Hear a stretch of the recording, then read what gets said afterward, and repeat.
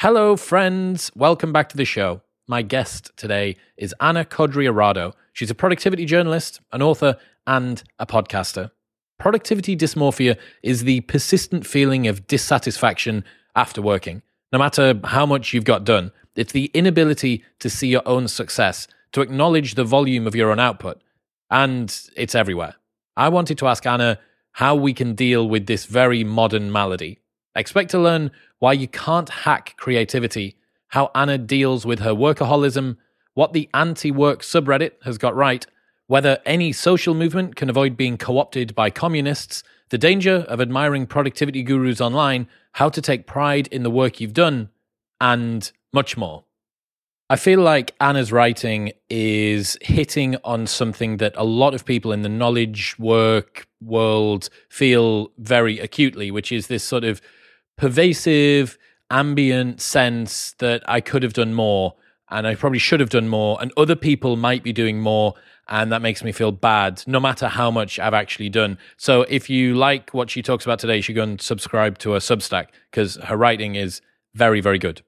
In other news, this episode is brought to you by Surfshark VPN. You can protect your browsing and get access to the entire world's Netflix library for less than the price of a cup of coffee per month. You're already paying for a Netflix subscription, so for an extra £1.59 a month, or like $2 a month, you can 10x the amount of movies and series that you have access to, because it means you can change your location at the push of a button and immediately access whatever that territory has on offer. You can use it across unlimited devices, so your laptop, your phone, your iPad, even on your smart TV. So if you're watching Netflix through your TV, you can check out what's going on in America or in the UK or in Japan, wherever it is that you want to watch. Plus, it means that you can use services like HBO Max and Disney Plus if you're traveling.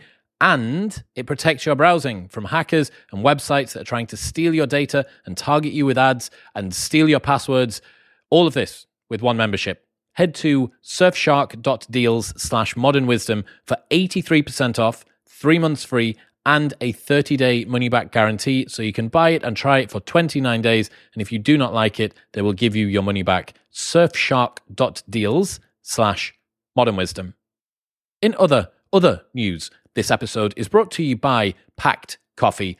Coffee isn't fair. That's the bitter truth. Big coffee is bad coffee, full of underpaid farmers and low-quality, over-roasted beans, all of which just leaves a bad taste in the mouth. Packed is changing the coffee industry from the ground up. From paying a price that's more than fair to knowing farmers on a first-name basis, they're intent on building long-term relationships that flourish and putting the needs of their partners first whilst providing coffee that's personal to their customers. They have award-winning specialty coffee, 100% specialty grade, freshly roasted to perfection for your order and ground just moments before it's shipped. There's over 15 different coffees, and they're including the Great Taste 2020 and 2021 winners. It's a better trade because they're buying direct from farmers, and it's coffee that's so good that they even put their name on it. So each bag of coffee that they include has the name of the farmer that grew it, so you can even trace the coffee all the way back to the farm in 9 origins around the world. If you are a coffee lover, or if you know one, this is an unbelievable hack for them. You get your coffee delivered through the letterbox with contactless delivery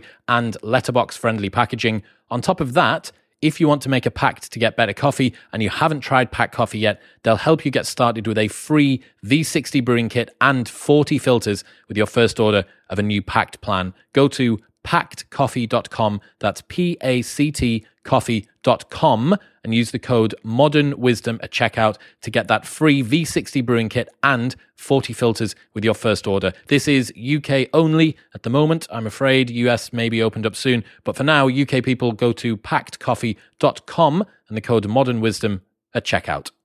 And in final news, this episode is brought to you by Athletic Greens. If you are not eating enough fruit and vegetables, and let's face it, who is?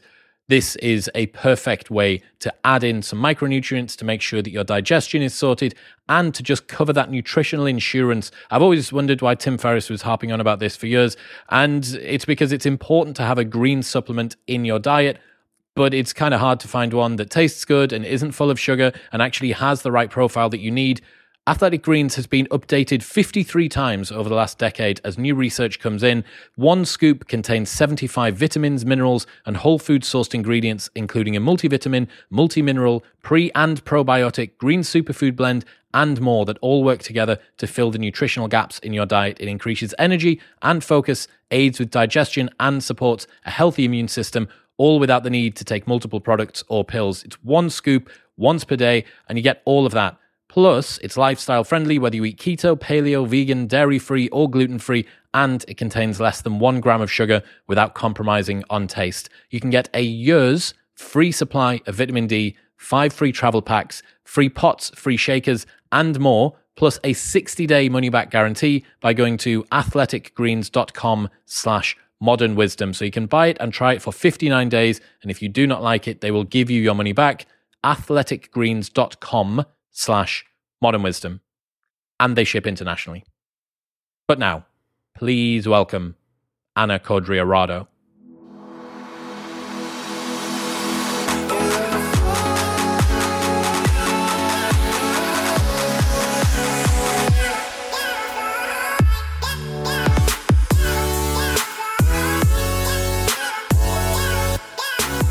Anna Codrea-Rado, welcome to the show. Thanks so much for having me. You were just telling me that you have de-optimized your week, the anti-productivity week. Yeah, I have. So normally I'm all for any productivity hack. I'm signed up to Pomodoro techniquing, bullet journaling, calendar blocking, making sure I've got a really solid morning routine. But I thought as an experiment, I would see what would happen if I threw all of that out and basically did the opposite of what I would normally do and actively try to de-optimize my week. And it's been super interesting because it's really shown to me the stuff that does really work and also the stuff that is kind of a waste of time. And the biggest takeaway for me, or the biggest surprise, the biggest thing I was not expecting to happen, is I had so much more spontaneity in my week, and so many things happened that I don't think would have otherwise happened had I been just bumbling about doing my normal, very rigid stuff. So, for example, on Wednesday morning, I woke up, and in the absence of normally going about my kind of set list of things that I do in the morning, I was like, oh, what should I do? And I thought, you know what? I've been really wanting to go to there's a new leisure center that's opened where I live, and they do yoga classes. And I was like, you know what? I'm going to go and try one. And there's a library right next door. So I'm going to work from the library, which is something that I never do. I'm always in my home office. So I went to the yoga class. Okay. The yoga class itself, not that great, but still, it's good to move your body first thing in the morning. But then in the library, I found a copy of my own book, which I was just really not expecting because I live in a small town. The library is really tiny, and it's mainly kind of just kids' books. But they had a really small section on jobs, and I think it was called Jobs and Business. And there I found my book on the shelf, which was just so joyful and something that just gave me this kind of boost that I didn't even know that I needed. And it's honestly something I wouldn't have had that. It's, one of those sort of small moments of enjoyment in my week that I just otherwise wouldn't have had because I normally am so rigid and so kind of must be focused on getting as much out of my day as possible. So yeah, it's been great. It's been really, really interesting. There's a tension between serendipity and productivity. Right. The fact that we do try and control our days, we try and make them predictable, we try and find out, okay, what works? But this is the essence of productivity. I'm going to do a bunch of different things to try and get something out of my day. And over time, the things that seem to help me get more out of my day are things that I'm going to repeat to do. But as you said, if you're time blocking, the opportunity for you to go to the new library, you go, well, I haven't been to a library and worked effectively before. Why am I going to go and try and do that now? And the same thing happens. I'm out here in New York, so my entire schedule is upside down. So for me, everything that I do is brand new. And there's so many more opportunities for serendipity. I went to a sports bar last night to watch some basketball game, and this rapper that was sat next, didn't know he was a rapper, this dude from Barcelona sat next to me that's a rapper starts telling me about his tour. That's a cool story that I've got. So there is this tension, oddly, between sort of living life and having variable, high-intensity, enjoyable, serendipitous moments, and drilling productivity and continuing to iterate on the stuff that you know works. 100%. I was thinking about that just today, and it's interesting you're describing it as serendipity and productivity, and I think that's totally true. But I think for me, what I've realized is somewhere along the line, I confused productivity with creativity, and they're not the same thing. And similarly, productivity is a thing that you can measure. It's quantifiable. It's about, as you say, being the most doing something in the most efficient or the quickest way possible. Whereas more often than not, with creativity, you don't know how long something's going to take. There is no clear end destination. The way I've kind of been thinking about it is, it's the difference between when you take a walk. It's kind of how you can take a walk in different ways. So you can walk to the local post office in order to get your steps in for that day and then also run that errand and tick that off your list. Or you can just take a walk for no reason and just walk aimlessly around either a new area, maybe you're visiting New York or wherever it might be, or just your own area and your own neighborhood, and just take a walk for no reason and then come across some amazing discovery, or kind of just have that enjoyment, just have that experience of exploration.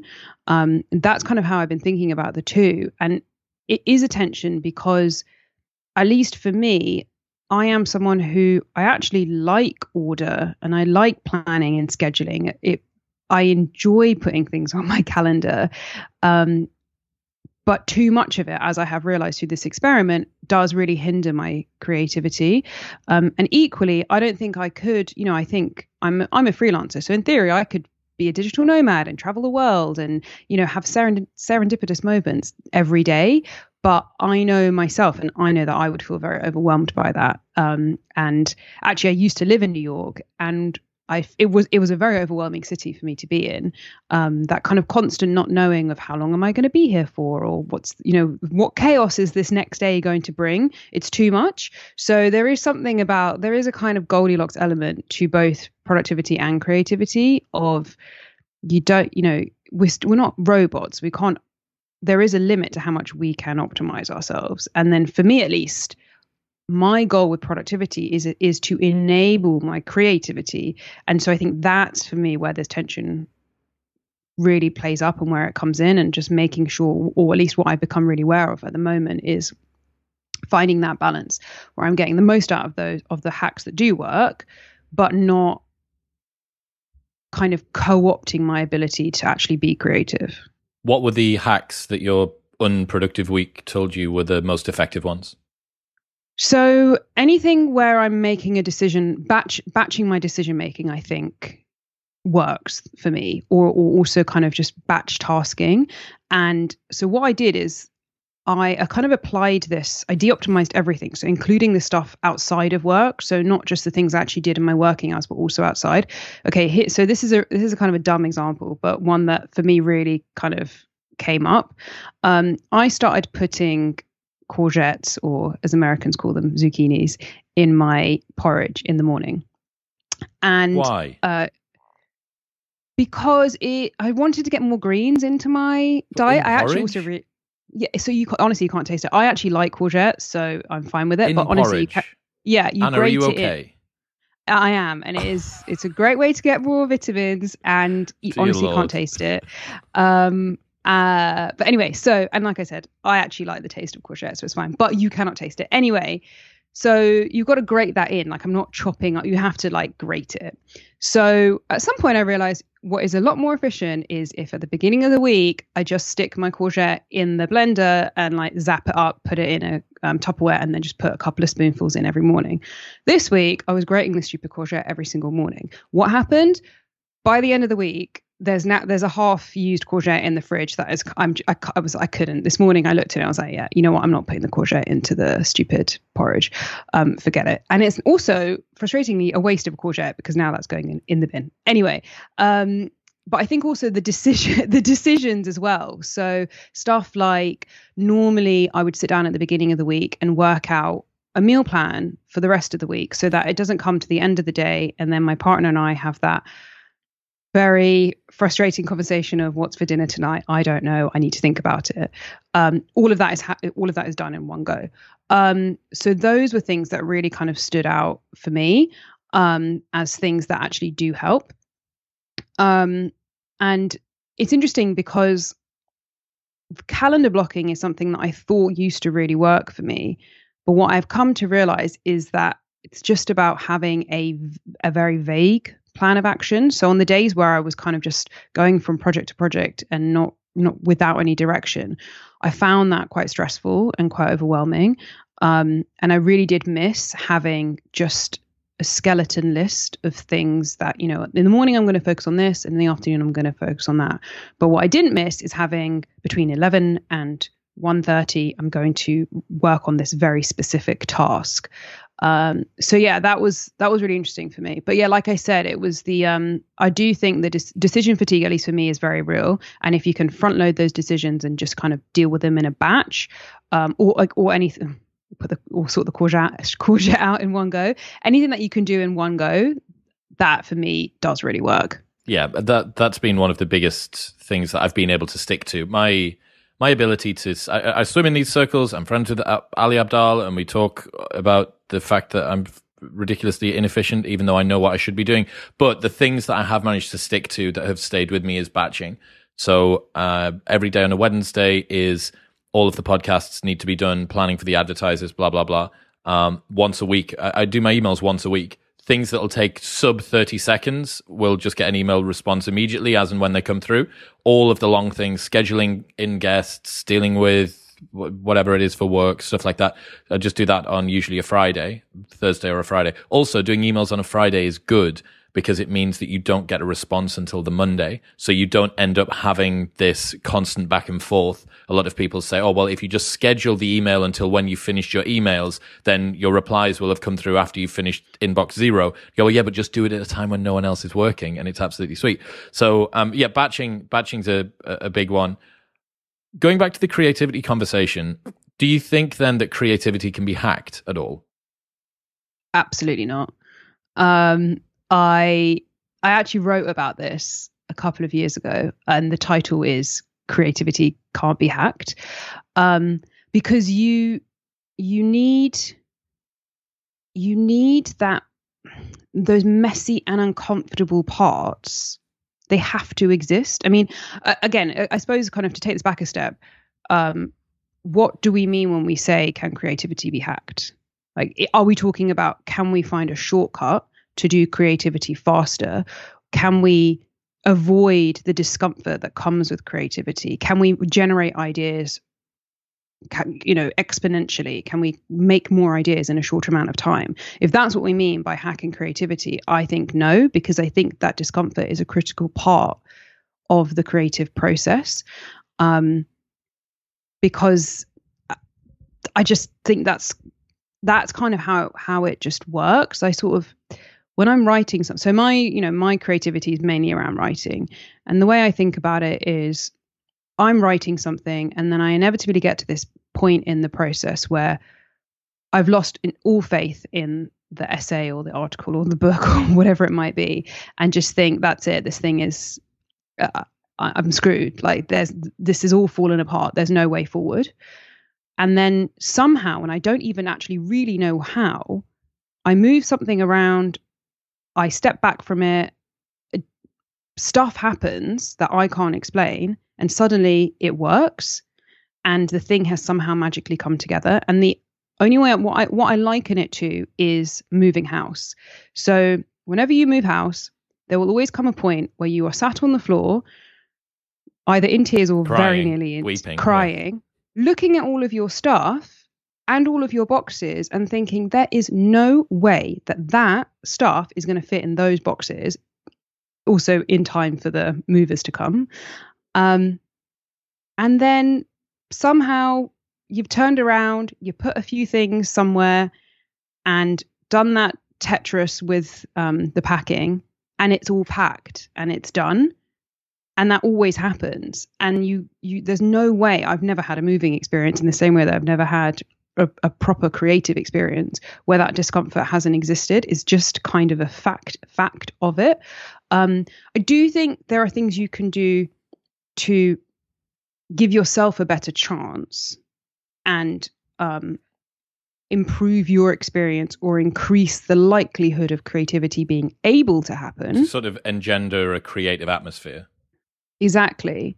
But I don't think you can shortcut your way out of the uncomfortable and messy parts of creativity. Do you think that I would definitely say that this is the case, that when I try to hack my way through creativity, that it actually works adversarially to the creative process as well?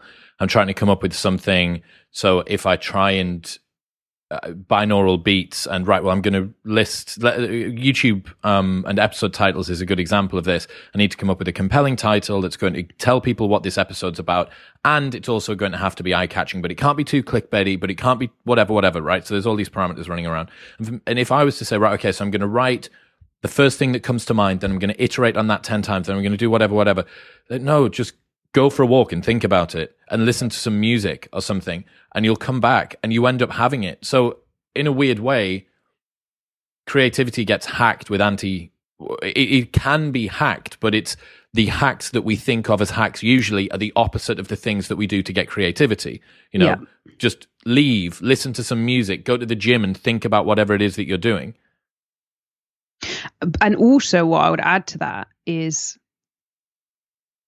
it's never the same thing. So maybe you're trying to figure out the headline for your episode or whatever you might be doing, and you went off and had a shower and it came to you in the shower. That doesn't mean that next time you're trying to come up with the episode title, if you take a shower, the answer is going to come to you in the shower. You might need to do something else. And sometimes you might have to do 20 things until you finally work it out. And sometimes that's the other part of it, that hack kind of implies that there is this blueprint, and that if I did it before, or if this thing worked for someone else, then it's going to work for me. This piece that I wrote about it, where I kind of explored this, in which I wrote about how I don't think it can be hacked. I spoke to a bunch of people for it, and I heard from this one guy who was like, yeah, I read somewhere, probably on Reddit, that if you have more blood to your head, you're more creative. So he hung off the side of his sofa so that the blood would rush to his head, and all that happened is that he got a headache. There was kind of, because maybe someone lay down once with their head upside down and had the idea for the next greatest book. That doesn't mean it's going to necessarily work for you. And I do think that we do have this urge to, if someone else has done this, particularly someone quote unquote successful has done something, that if we too could just replicate what they did, then we'll be golden too. That's what everyone's trying to do, right? That's why Ali Abdaal's got 2.5 million YouTube subs. People look at his content and they go, oh, wow. If I watched his video about typing at 240 words per minute, I can type it. Maybe I will get closer toward doing that, or the Pomodoro technique or Atomic Habits or whatever it might be, right? This is what people are doing. They're trying to model off of other successful people who have managed to get the outcomes they want from a process which they've explained, which this person's now going to begin to try and do. But with creativity, it is so infuriatingly pedestrian and counter and kind of its own animal. And the harder that you push. That being said, I'm pretty creative. If I have a bad meditation session, it's almost always because I've had a good creative session when I should have been thinking about my breath. And one of my friends, Johnny, very frequently has a notepad and pen next to where he meditates, because that's how many ideas he has when he's meditating, which obviously isn't the purpose of the meditation. But it sort of, when it comes, I suppose. He also has, and this was a life hack that we featured a little while ago, have you seen waterproof paper and pencils? I've heard about them. I'm pretty sure I heard about them from Ali as well. So they're love notes, they're called, or you can get them on Amazon. And they're meant for, I think, they're meant for leaving cute messages to your other half in the shower. And it's like a little notepad and you can tear them off and throw it away. And the pencils work. And it is pretty spectacular that this paper and this pencil writes and then it gets wet and nothing happens. But Johnny uses that because he says that he has at least 50% of his ideas while he's showering. So he's just got that done. So, okay, so if you can't hack creativity, what are the things? Let's say that you've got a day where you need to be as creative as possible. What are the sort of things that you're going to try and do to engender that environment? I think, again, it really varies. It kind of varies on how critical that need to be creative is. So as someone whose job relies on ideas and being creative, something that I try to separate out are the creative projects that I'm doing for money and the ones that pay my bills, and then the ones that I keep back and do for myself. And I think one of the things I do is just trying to find a bit of balance to have space to do both of those things. I mean, I will sometimes sit and try to come up with ideas, but what I tend to do is I also have a place just on my phone in the notes app where I'm constantly writing down kernels of ideas. And then I do sometimes do just development. Like I'll carve out a couple of hours and I'll go through this list. A lot of it is garbage, and just take those ideas and actually try to develop them. And I'll start by Googling the idea. Has anyone else written anything about this? Maybe poll people on Twitter, see if they've got anything interesting to say. I do a lot of reading. So as a writer, for me, the other half of the writing process is reading. I will just go down so many rabbit holes and just read stuff. Sometimes also do that on YouTube as well and just watch a bunch of YouTube videos. I do find for me, it is kind of, if I'm actively trying to be creative, it is quite a doing process. I will also just sit, and this actually just happens a lot more infrequently than it should, but I will just sit and try to write something. Basically, I think what's really interesting is that sometimes something will have worked and we'll just try to keep replicating it, and it doesn't. Like we can't get there again. But yeah, I don't know. It's so hard to pinpoint exactly what I'm doing, because I only realize something has worked after I've actually had the idea, or after I've actually done something that has had a creative output, if that makes sense. Definitely having a list each week is a really cool idea. So the newsletter that I write each week, I need to come up with 3 things that I've learned. I learned tons of things, but if I didn't ever look for them, if I wasn't ever writing them down, then it would be really, really difficult. And then it means that when it comes to writing the newsletter at the end of the week, I've got 10 things to choose from that I could have as the body of it. There's this tweet and this article and this conversation I had with a friend and this story from whatever might have happened.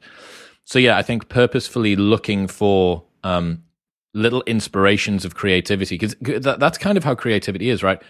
Creativity isn't a big process. It's the genesis of the process. The process is the work that you do after the creativity. You know, tons of books, almost all of the sort of popular science, pop psych stuff is a core concept fleshed out into 80,000 words. So finding those little bits of inspiration, that's exactly what you're looking for. And I think spreading that across the week, just kind of grazing on little tidbits of creativity, that definitely makes it easier for me. It also means that your research period is going to be much more simple, because it's okay, I'm looking at this as opposed to looking for something and then looking at whatever it is. So I think that's good. The article that got me onto your work, which I absolutely love, and I wrote a newsletter about, was productivity dysmorphia. So can you take me through that? Yeah. So this is a term I made up to refer to when you can't see your own success, where there is a disconnect between between being successful and feeling successful.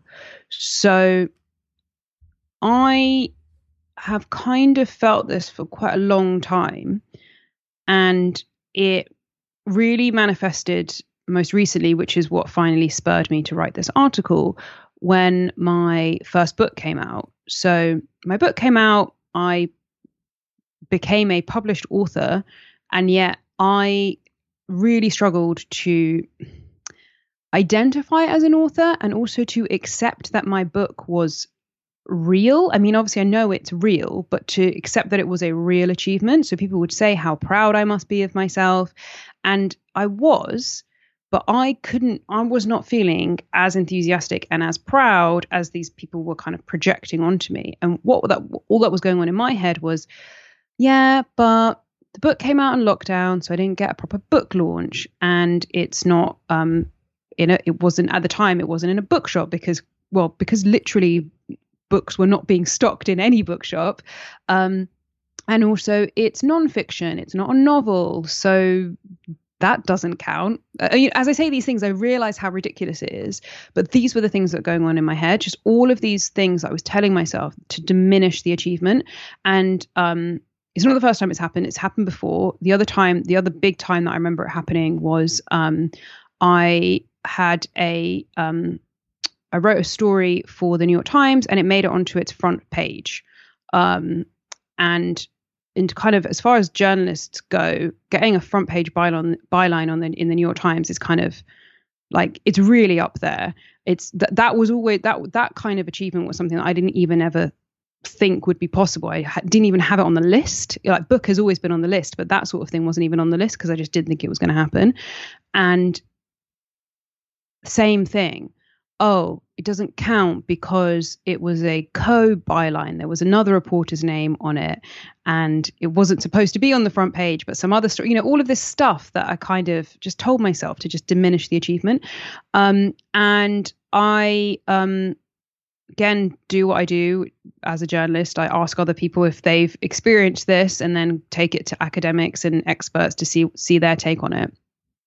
When I tweeted out asking people if they've also have this disconnect of not being able to see their own achievements, I was absolutely inundated with replies, and really interestingly from such a wide range of people.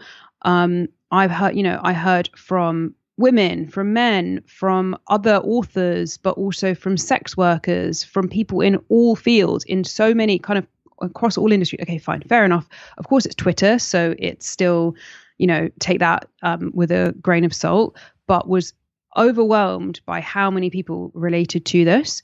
And then, so then I went off and spoke to a bunch of experts. And the way I sort of think about productivity dysmorphia is that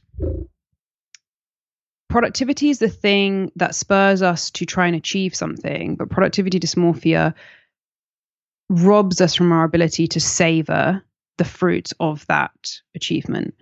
And I kind of found that it sits somewhere between anxiety, burnout, and imposter syndrome. It's a bit of all of them, but not quite fully one of them. The thing that people kind of came back and said first and foremost was, but this is just straight up imposter syndrome. And for me, the difference is why I don't think it's imposter syndrome is that whilst I really relate to imposter syndrome and have it in some aspects of my life, at least as far as work is concerned, I don't have this fear of getting found out. I'm actually quite confident in my work abilities. I know that I'm good at my job. I know that I'm a good reporter. I know that I'm a good writer. I don't have this fear. The kind of hallmark of imposter syndrome is getting found out to be fraudulent. And I don't have that, at least not in a work context. I have it in other areas of my life, but not in a work context. So that for me is why imposter syndrome never quite fully, it just didn't quite ring true for me. And kind of same with burnout, because yes, I've experienced burnout, but I've also had this thing happen to me when I've not been burned out. So that's kind of where I landed. And it's been really interesting. It's been loads of people seem to have taken interest in this term. It's kind of taken on a life of its own. But it's been great to sort of start having all these conversations and kind of connect with people and find out that they also experience this. The way that I see it, imposter syndrome is forward looking. Productivity dysmorphia is backward looking. So imposter syndrome, for the most part, it is the persistent lack of belief in your ability to get the work done, despite the fact that you have continued to get the work done and all of that's the retrospective. Productivity dysmorphia is in it by its very nature, I have done some work, but I could have, would have, should have done more, higher. This is you tarnish it and sort of downgrade any of the achievements. There's two elements to it that I think I can't remember whether you went into this in the article.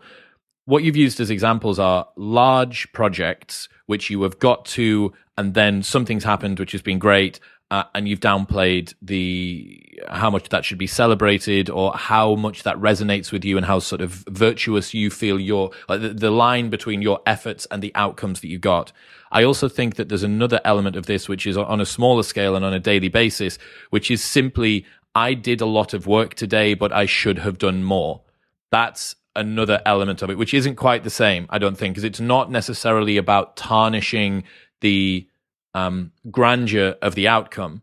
This one is more to do with lack of volume or feelings of inefficiency. So, for instance, I haven't been in an office for a very long time, and I work from home, or sometimes I go out and work in coffee shops, but quite rarely. And you see your own inefficiencies from a front row seat. You see every time that cold turkey pops up and blocks you from accessing that website that you said that you weren't going to use, or the YouTube rabbit hole that you go down that you promised yourself that you wouldn't have done, or the lunch that you said was going to take 20 minutes and took 40, or you see all of these things, right? And you think, oh God, I should be doing more. Ali Abdaal would be doing more. And then I went into an office to go and record a podcast a year ago, something like that. And there were all of these people fucking sat around doing nothing. I'm like, oh shit, I forgot just how inefficient people in an office actually are.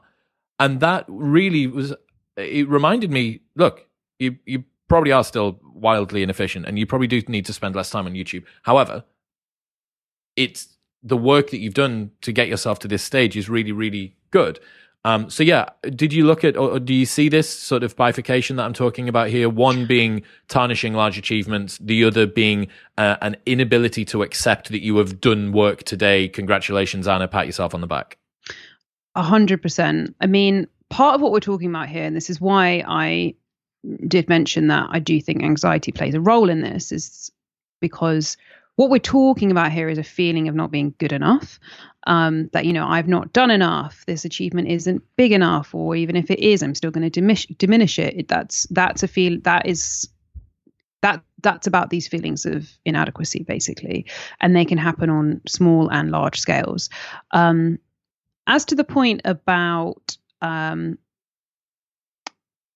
people who work in offices versus self-employed people, that rings really, really true for me, because honestly, my whole productivity journey, or this whole interest in productivity culture, only came about after I started working for myself.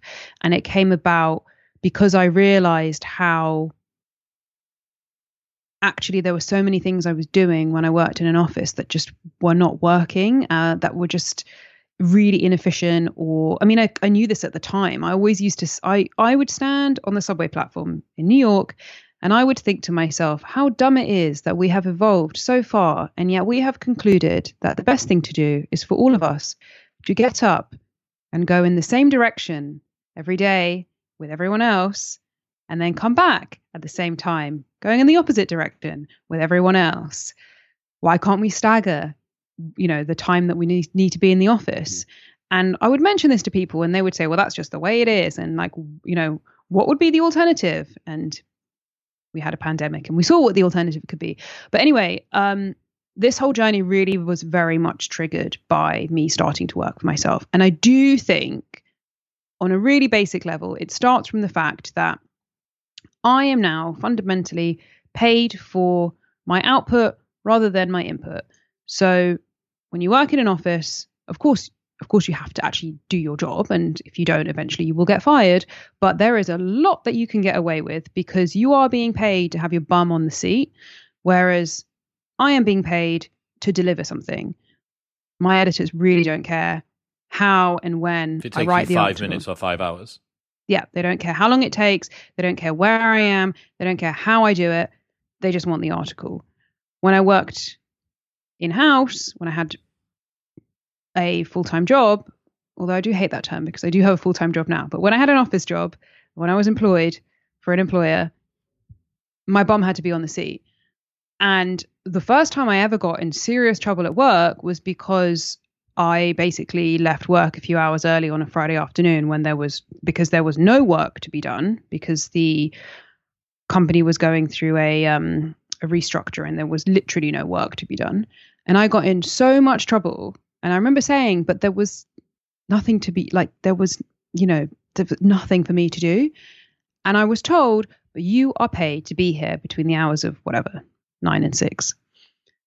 And things probably have evolved since then. This was I'm not convinced that they will have evolved. I think that a big part of the way that office work works is that it's a signal to the rest of the crew that if you're suffering, I'm here suffering with you as well. So I've been a club promoter for a long time, and a big part of our job, I don't need to be on the front door of a nightclub.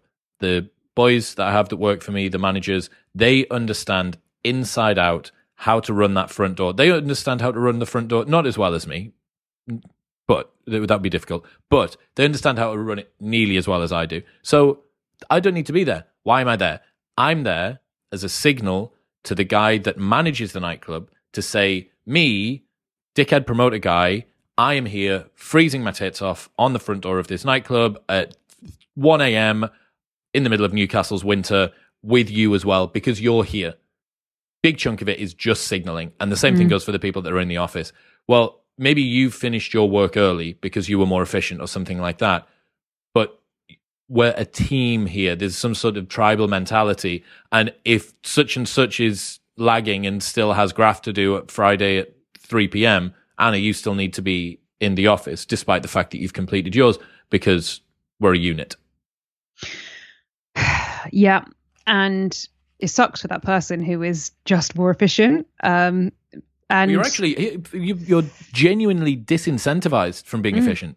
Yeah. If doing more work more intensely and more efficiently results in you just being given more work or having big lulls of time where you don't do work, because those are the only two things that are going to happen. You either sit about and do nothing after you've finished your work, or you are given more work to do. And if you're not remunerated for that with either free time or more money, you're actively disincentivized from being productive. 100%. I mean, it just makes me think of that episode of Friends when Ross is unemployed because he screamed at his boss, and Joey's teaching him how to be better at being unemployed and stretching out the tasks of the week over the week. So he had only 5 things to do, and he's like, that you do that over the course of the week. You don't do all of that on a Monday morning. It was funny because that's how the office works. But yeah, that has always been my experience. I remember asking also to work from home one day a week to write, because funnily enough, it's a lot easier to write in quiet.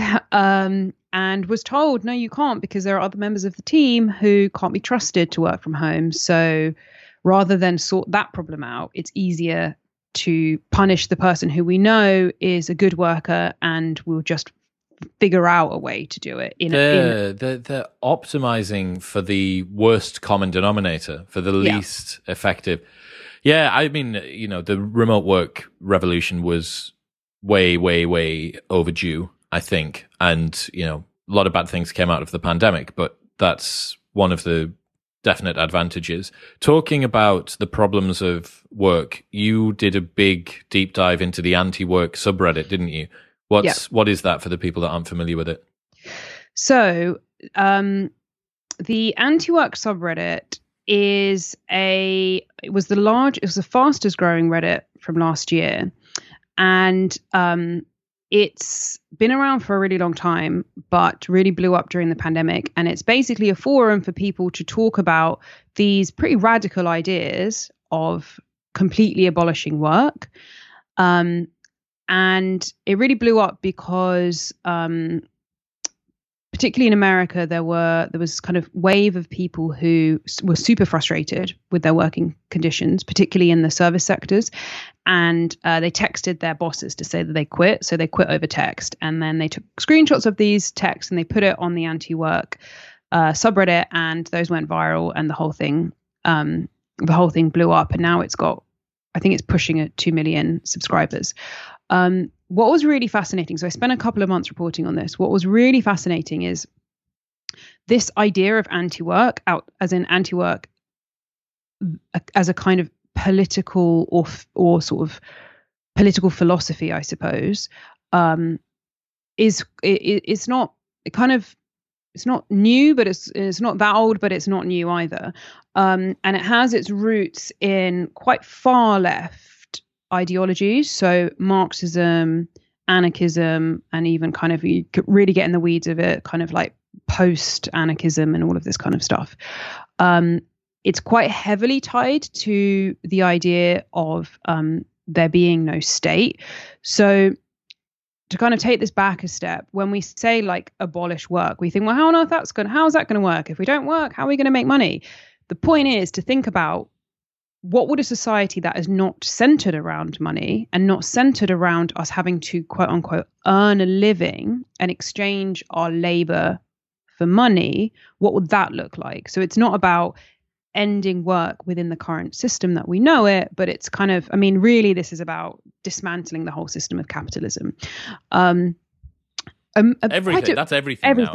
Any social movement sneaks Marxism or communism in through the back door. There's these people that thought that they were just leaving a job. They just thought they were leaving a job and texting their boss and telling him that they weren't going to come into work later on. And then 3 months later, Marxism. Yeah, and what's been really interesting is that there has been, so when I was reporting on the story, and this has kind of got, I think it's got worse in the group since, and there's actually been quite a lot of drama since I wrote the piece that I'm not actually fully up to date on. But so it's like any big movement, particularly one that starts online and starts to kind of move and spill into the real world. There's a lot of teething problems because it's really easy to say behind a computer screen, let's dismantle capitalism and let's do this and do that. It's a lot harder to actually then turn that into actual action. But so to your point, there was quite a split in the group. So there were the people, the kind of, let's call them sort of the OG anti-work, kind of the long time members, who they're all about these kind of quite extreme lefty views. And then there are the people who've moved in since the pandemic who basically realized, work sucks and I hate it. And I need a place to vent about it. But fundamentally, I want to improve work and I want to exist within the system, but I just want it to be better. And to me, that was what the really interesting tension is, because when you realize the system is broken or isn't working, what do you do? Do you find a way to exist within it?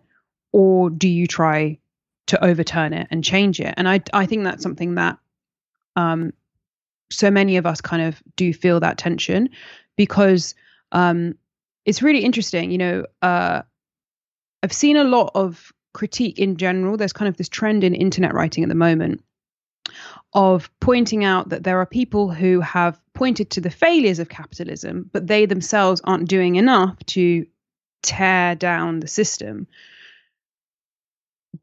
It's not possible for any one individual to tear down the system. I mean, what does that even actually look like in practice? And I think so many of us are just thinking about, well, you know what? There are so many things that I don't like about this, but also I'm not sure that I see what the alternative would look like. I'm not sure that, I'm not a Marxist. I'm not a anarchist. I'm not a whatever. None of these labels quite seem to fit quite right. And none of the kind of ideology or the theory seem to look quite right either. And so really, I mean, the actual heart of the original point of the forum was just to debate and talk.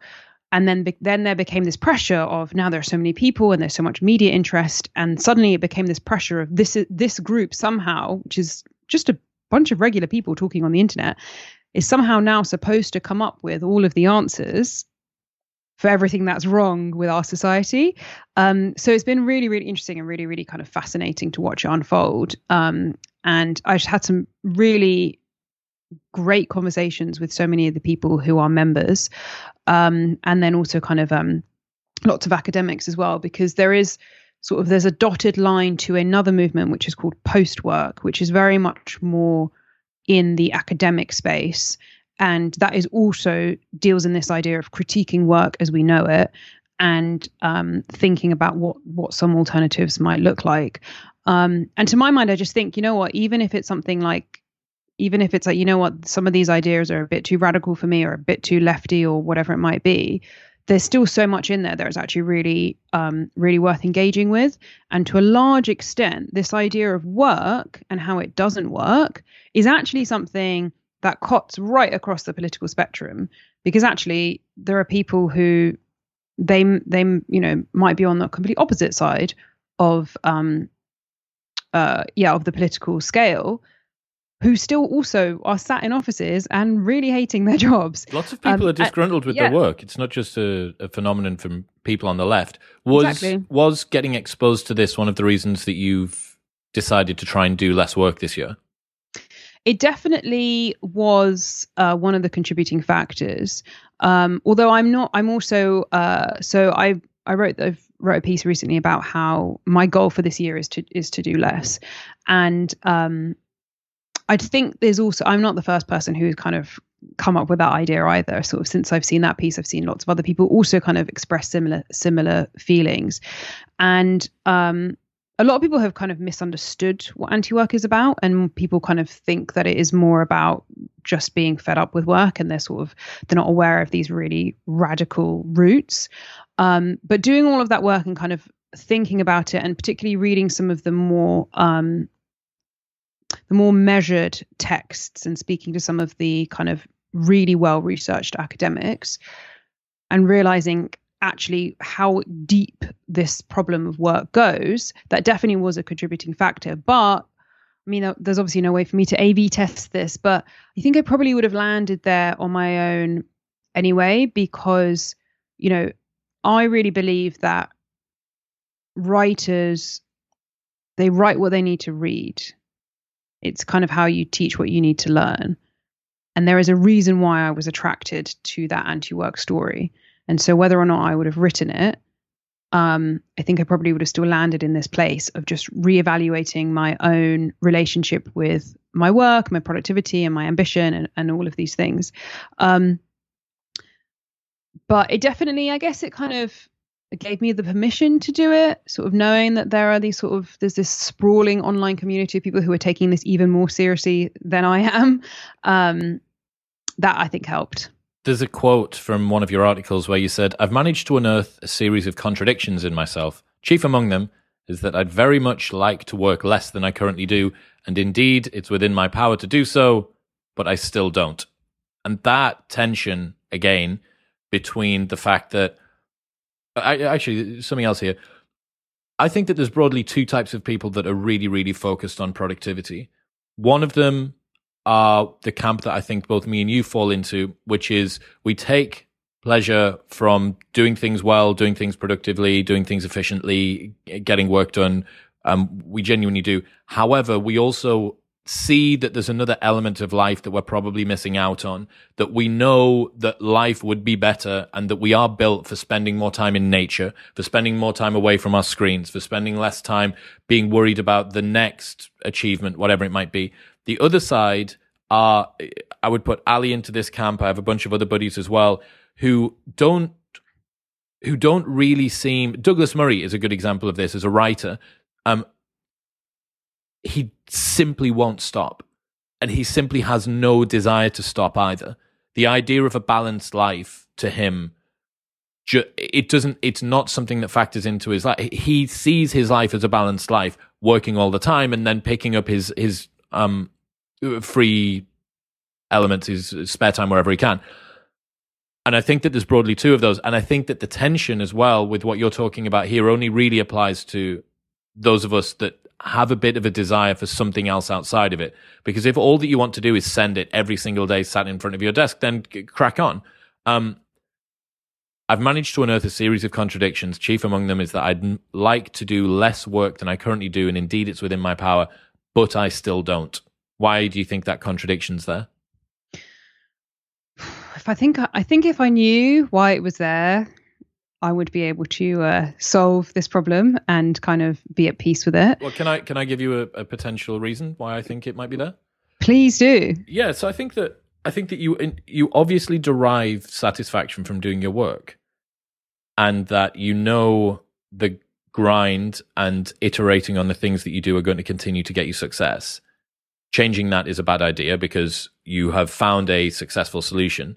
Letting go of that, I think, is just primarily the problem. I think that the difficulty comes from not doing something which you know brings you success.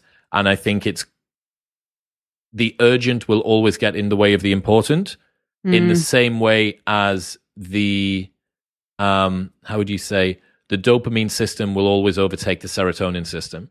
You're always going to chase a goal ahead from finding peace and pleasure because you know that the goal is, it feels more urgent. It feels more immediate, or at least that's my explanation for why I feel that way. Yeah, I think that does make sense to me. I think that's definitely, if not all of it, a really big part of it. Because that's the thing, is that, as you said, like, I am someone who likes work. I like what I do. You know, I feel so blessed that I get to do stuff like this and call it my job. And that for the large part, I don't really have to answer to anyone. Of course, you know, I still have to be polite, and I've got clients and I've got deadlines and I've got stuff, but I really am the kind of like master of my own destiny. And I really do think I've got the greatest job in the world. But then also I do know there is so much more to life than work.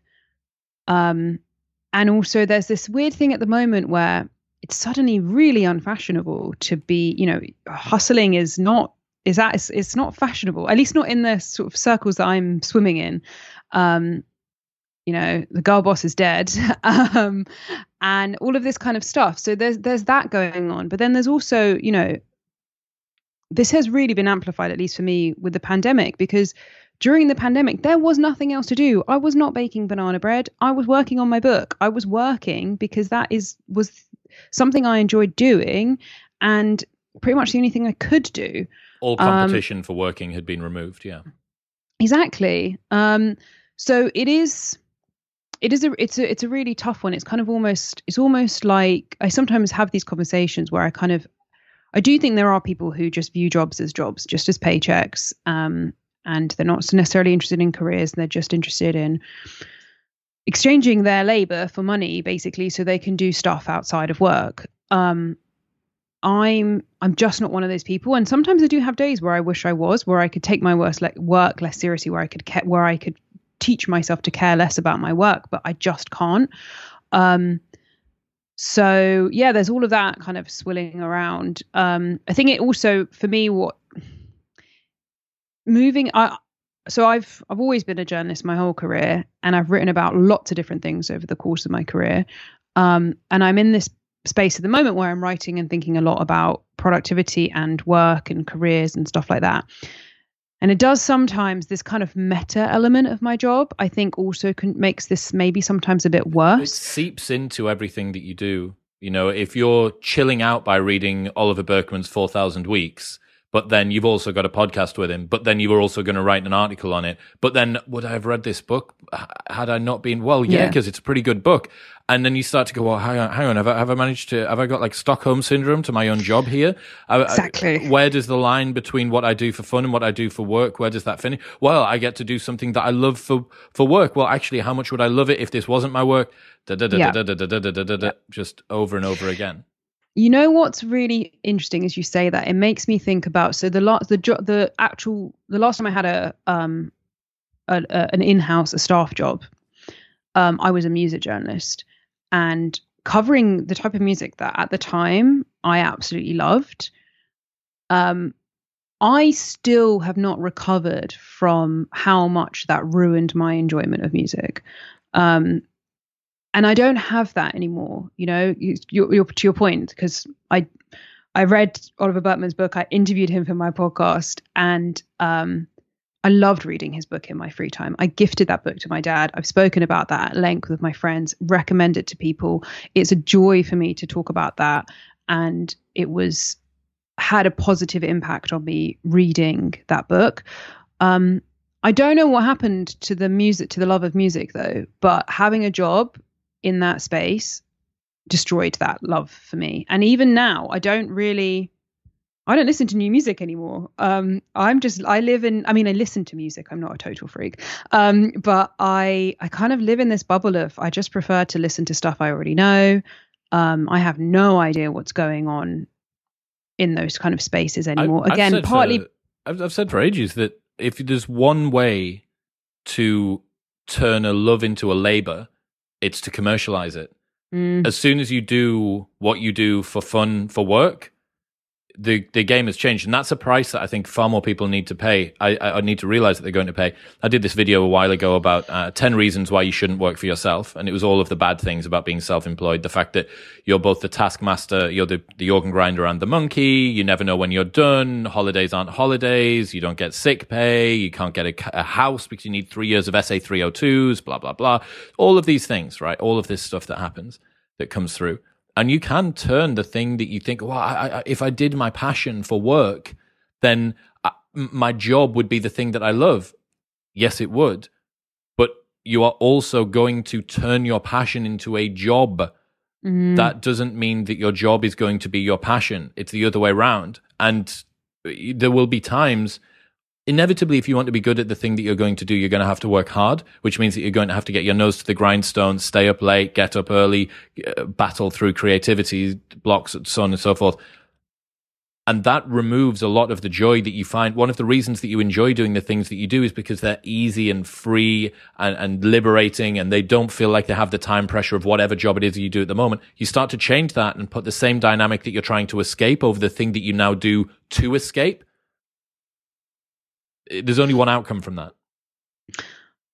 I also wonder about whether you do something, whether you turn that passion into a job and you do it for someone else, or whether you do it for yourself. I totally hear you on the reasons not to be freelance. I've written a whole book about freelancing, and if there is one piece of advice I could give people, it's called You're the Business. It's this one right here, this lovely blue one.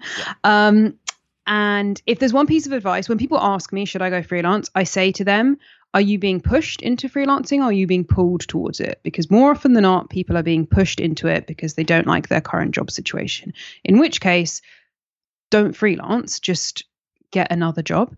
All of that being said, I do wonder if doing your passion but for someone else also plays a role in it. Because I was a music journalist for working on staff at a really intense publication where there were sort of impossible parameters, and eventually that publication got shut down and I got made redundant, and that's how I ended up freelancing, which was the best thing that ever happened to my career, but sucked at the time. And I think that had a role to play because it was still the thing I loved, but not on my own terms. And I think also, to be honest, I think it probably was relevant that it was a music industry, and I think I saw a side to it that I was not expecting, and was seeing it up, seeing how the sausage is made is kind of a recipe for going vegetarian. So that might have been a part of it as well. But yeah, I think this kind of idea of find a job you love and you won't work a day in your life is one of the biggest lies that we have been told. And this idea of, if you can just find your passion, your job won't be a job. It's just bullshit. There's a quote from Tim Cook at an all hands Apple meeting that he did, and he takes questions from the staff. And someone had asked something to do with the same thing. They'd say, if you find something that you love, you'll never work a day in your life. Tim Cook thought about it for a moment, and he said, yeah, people do say, if you do what you love, you will never work a day in your life. At Apple, I found that to not be true at all. Said, you will work harder at this thing than you ever had before, but the tools will feel light in your hands. And I'm like, that's cool. That's a cool way to put it. But you need to know that there's a price that you pay for this. This isn't going to be your passion anymore. This is going to be a business built around something that you cared about. And you don't know where that's going to go. It's an unfortunate red pill to drop on people, but you genuinely don't know if commercializing your passion is going to destroy your passion for it and not be a commercial success. That's genuinely a risk. You know what it's like? It's like you and that girl that you lived next door to and you went to school with for ages and ages, and you never went, she was in relationships and you were in relationships and you never went out, and you think, right, okay, if we decide to do this, we sacrifice the potential for our friendship for a relationship which isn't guaranteed to succeed. That's kind of how I see it. Yeah, it's so true. That's exactly what it's like. And that it kind of comes back to what we were saying at the very beginning, that there's no blueprint. You're not going to know if something's going to work until you try it. And just because it worked for someone doesn't mean that it's going to work for you. Just because there's a content creator out there, or a YouTuber, or whoever, or a writer who's turned their passion into their career and they've made it work and they talk about how brilliant it is, that doesn't mean that that's going to be the same thing for you. And I don't know, it's tough. It's also, I think it comes back to how, at least when I was going through school and university, we weren't taught about thinking about careers in terms of how they fit into our lives. We were just taught you must get a job and the end goal is job, which back then was in an office. And here is a menu of types of jobs you can do, and you can do these stupid aptitude tests that always tell you that you're going to be a teacher. And then they roll in the lawyers and the accountants and all of these people in these professional fields to show you what the options are. But they don't talk about, okay, if you want to be in the creative field, this is what your life might look like. Or if you're thinking about living a certain kind of life, how's your job going to fit into it? And all of these things. And we're not taught about that, even though we center our whole world, our whole society, our whole lives around work. When we're taught about careers, we're not taught about how they fit in relation to the rest of our life. But I mean, I do feel somewhat optimistic that some of this stuff is starting to change. And at least from my experience, I'm being asked to come into universities and even kind of like community centers and stuff like that to talk to young people about freelancing. And I never had those kinds of talks when I was that age. It was just like, these are these rigid types of jobs that you're going to be able to do. And I do think that young people are kind of thinking differently about this stuff. So I'm semi-hopeful. One thing to consider, I'm aware that I put a bit of a damp squib on everyone's dreams of monetizing their passion. One other thing to consider is if you hate what you're doing at the moment, you're not giving anything up. Now, if you don't enjoy the relationship you're in, the place that you live, the job that you do, you're literally risking nothing. What's the worst that happens? You get into another job, you try and make a go of it, and it fails, and then you go back into a job that you don't like? Do you mean like the one that you have now? At the very least, you've closed that open loop of constantly obsessing over whether or not that's going to be the thing. And then maybe you find out it was never the thing in the first place, and you can now start thinking about what the actual thing is going to be. Going back to the beyond work discussion, that's beyond burger, isn't it? That's moving past me. Anti-work. Going back to that, how do you counteract your desire to constantly get things done with productivity, given the fact that you like getting things done, you take value in it, but also you have this vision of knowing that not everything you do should be in the service of work? How do you know if you're working hard enough? How do you give yourself a break when you've finished working? How do you counteract this desire to constantly get stuff done? Well, so first of all, I want to say, to kind of connect these two things that we've just been talking about, is I think it's really important for people to realize, and something that has been transformative for myself to kind of grapple with, is that it is possible to hold two conflicting thoughts in your head and for both of them to be true, and that they can exist at the same time. And so, for example, it is possible to really like what you do and really like your job, but also know that maybe you work a bit too much and maybe it's time to kind of think about letting go of this obsession with work or productivity or whatever. I wish I would have come up with this, but unfortunately I can't take credit for it. There is an essay in the New York Times, which got something, the headline is something to the effect of, you can be anti-work and have a dream job at the same time. And I think that's very true. I think you can be really critical of the way we work, of our working environment, or even maybe go so far as the whole system, but also love your job, because that's kind of how I feel. Did you hear there was a story about second wave feminism and the women's separatist movement in the 70s? Do you know what this is? No. Big group of women decided that the patriarchy was causing a lot of problems for them, and the solution was to completely recount men. So you had straight women becoming either celibate or elective lesbians in a desperate attempt to try and sort of stick their middle finger up at the patriarchy. And it's kind of what you're talking about here, that the binary choice that people see with regards to work is, if I think that there are problems with the current system of work, I therefore either need to be unemployed or hate my job. Yeah, exactly. And it's so much more nuanced than that. It's possible to hold opposing views and then be true at the same time. And I think that actually, in answer to the actual question you asked me, that to me is a really key element of all of this, because once you can accept that, and once you can, validate your feelings, basically, things become a lot easier from there. So if you just remind yourself of those things, then when you do need to take a break, you can give yourself a break, basically. For me, this is obviously not practical for everyone to do, but for me, one of the big things is that I'm actually moved out of the city. So I used to live in London, and I moved out, and there's a slower pace of life around me, and slowly that is filtering to me as well. It's got this kind of trickle down effect of, when I live somewhere that's more chilled, I become more chilled.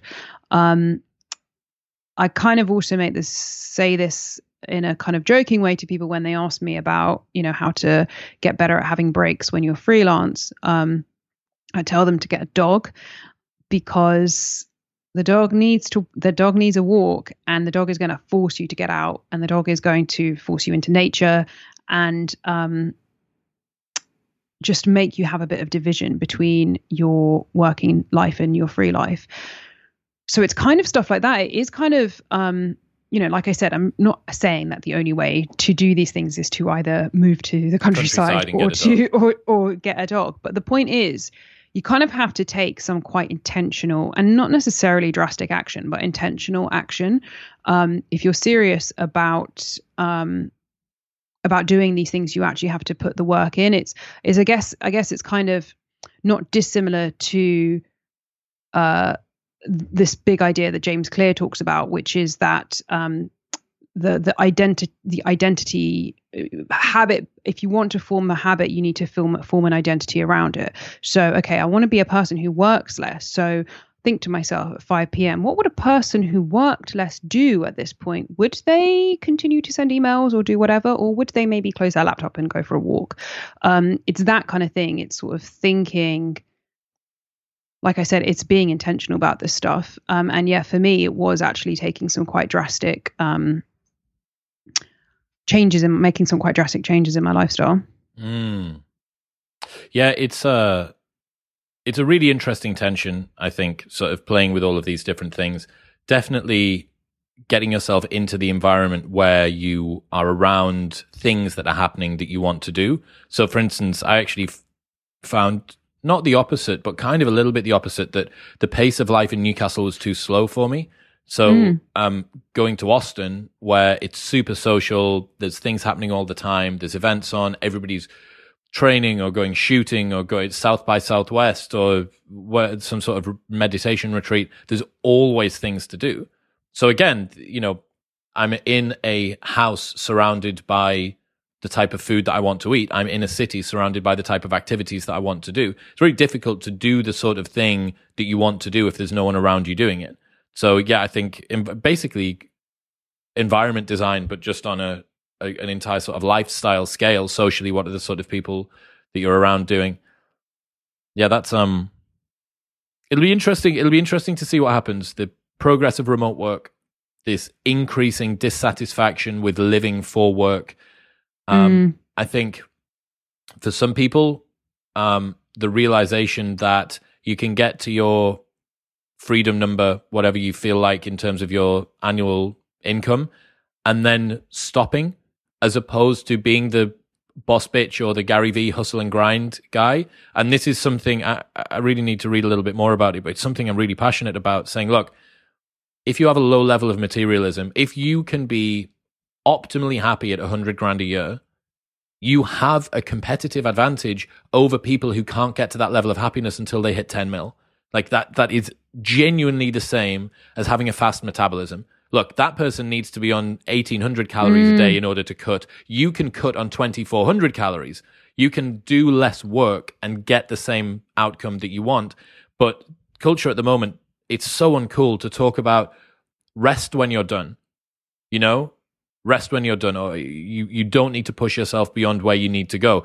I think in the micro, that makes a ton of sense. You want to be competitive. You want to get as much out of yourself as you can. But when it comes to doing things that are in service of other things, like working in service of money or working in service of freedom, I don't think that that's true. I think that you get yourself to the stage where you're comfortable, and then you start to lean further and further and further into what would I do with my time if I had as much time as I could? And that's Morgan Housel's Psychology of Money. It says having wealth is the ability to do what you want, when you want, with who you want, for as long as you want, and no one can tell you otherwise. That's it. So, yeah, I'm hoping his philosophy actually comes out a little bit more just san Marxism. Yeah, I mean that's always the sticking point, right? Is that Marxist. I mean, there's so much to kind of unpack there. It's really interesting. So a couple of things I'll just say quickly is, first of all, you know, I want to be a person who just only is intrinsically motivated, and I have my own definition of success, and I want to tune out everything else, but I can't. You know, I do also like being able to, I want to be able to go to the party and say, oh, you know, I do X, and people instantly understand what that is. It's quite tedious and quite frustrating when you go somewhere and you're talking to someone and you're explaining to them that you've got this newsletter and it's got, you know, 15,000 subscribers or whatever. And they're just looking at you, and that, you know, like I have a membership on my newsletter, a subscription thing. Like I actually make money directly through the newsletter, and people eyes are kind of, they're either glazing over or they just can't compute, and they don't understand what it is. And it's I do sometimes have those moments where I wish I could just say, you know, I'm a lawyer, or I am a journalist who has a staff job at the New York Times, or whatever, because actually having those traditional external markers of success is just easier to talk about. So I would be lying if I said that I've got this whole thing licked and that I do my own thing and I don't care what anyone thinks and all of that, because of course I do. I'm human. So there's kind of that element to it. And then there's another element to it, which is specifically on the money side. And as you say, kind of talking about wealth, is that so many of us don't know, because again, it's not something that was, you know, financial literacy and kind of even sort of financial education is something that is just not taught as standard in schools. And even just this kind of understanding the difference between wealth and income, and that your salary, how much you're paid as a salary, isn't actually that's obviously a part of, but it's not the whole indicator of your wealth. And all of these kind of concepts, which, you know, the difference between net worth and income, and all of these things is just stuff that not enough of us talk about or know about. And so when we talk about building wealth, there's this kind of like, it's not okay to say that, you know, I'm out here trying to build my wealth, because that just, what people hear is, I'm out here just trying to make as much money as possible, and I just want to be rich, and that has, you know, it has its own kind of, it has a negative connotation, but actually wealth building can be, it can be really powerful. It's freedom building. Wealth building is freedom building. Yeah. So it's one of those things that it's there's not enough nuance to the conversation around these things, and it's hard to kind of have the conversation around these things. Again, going back to this anti-work thing, one of the rules in the forum is you just cannot talk about CEOs because more so from this kind of original core group of people, again, because it's rooted in Marxism and anarchism, there is this fundamental belief that any CEO is still profiting off the labor of the workers, and so therefore it's just not possible for them. There's no such thing as benevolent. Irredeemable. And there's no such thing as benevolent capitalism, which is I totally see where that view comes from, and what we're talking about in that respect is on such a massive level. But when we're talking about kind of, CEOs of tiny companies or CEOs of companies of one, building wealth and redistributing it, that's, it's possible. It's something that I even think about just on my own, just like in my own little world is, so if when I work with other creatives, when I collaborate on projects, increasingly I'm trying to do so on a profit sharing basis rather than paying if I'm working with another freelancer, increasingly I try to avoid just paying them a flat fee and just share the profit, because that to me seems fairer. And wouldn't it be great if that worked on a macro level? I doubt that me doing that is going to influence that, but at least in my own little orbit, that's something that's my little action. So this is just a really long-winded way of saying that when there is a big element to all of the productivity discussion which centers around wealth and money, and not enough of that is talked about, and it's a really important conversation to have and a really big part of it, because to a large extent, the more resources you have and the wealthier you are, the more productive you can be. Because just for simple reasons of you can either outsource stuff or you're not worrying about that financial burden. One of your earlier questions when you were asking me, kind of like how do you, about being more creative, something that I think there is a direct correlation between is when my finances are in a good place, I feel I get more done. I feel more creative. I feel more productive because I don't have that. There's no worry at the back of my head of like, oh my God, how am I, I need to come up with an idea so that I can, pay my bills. That heat gets taken off. So anyway, that's a very potted kind of, take on it, but I do think there's a really big chunk of this productivity conversation that directly relates to money. I agree. I think that how would you say, negative view of wealth acquisition isn't really helping anybody. What the Beyond Burger work crowd want to do is they want people to be able to live the sort of life that they want, unencumbered from the vicissitudes of doing work, but they don't realize that you can actually achieve that through work. And there will inevitably be a little bit of resentment towards the people that do. If you're able to find your freedom number by going freelance or by working within a company and doing whatever, investing smartly, that's the same outcome. You've managed to get the same outcome. But anyway, people need to go and subscribe to your Substack. Your newsletter's dope. I really like it. It's at the intersection of all of the things that bounce around inside of my head to do with modern productivity and stuff like that. Where should people go? They want to sign up to that or check out the other things that you do? So my Substack is at, I've got such a long name because I have a long, my name is long, but it's annacodgerado.substack.com. But the best place people can find me is on Twitter. It's at AnnaCod, and, everything basically is linked from there. So, but there is no other Anna Codgerado in the world. So if you Google me, you find all my stuff. Nice. Thanks, Anna. Thanks very much. This has been great.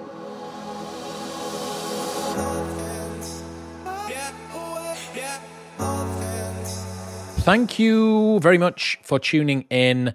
I really think that the stuff that Anna talks about, it speaks to a very particular part of me who is constantly unhappy with his productivity level, no matter how productive I actually am during a day. And I think that productivity dysmorphia is going to continue to get worse as people demand more from themselves and work from home. So yeah, I really appreciate her finally putting a label to something that everybody kind of feels. Don't forget that the Modern Wisdom reading list is available right now for free by going to chriswillx.com/books. It's a list of 100 books that you need to read before you die, and you can download it instantly and start reading something interesting. chriswillx.com/books to download your free copy right now.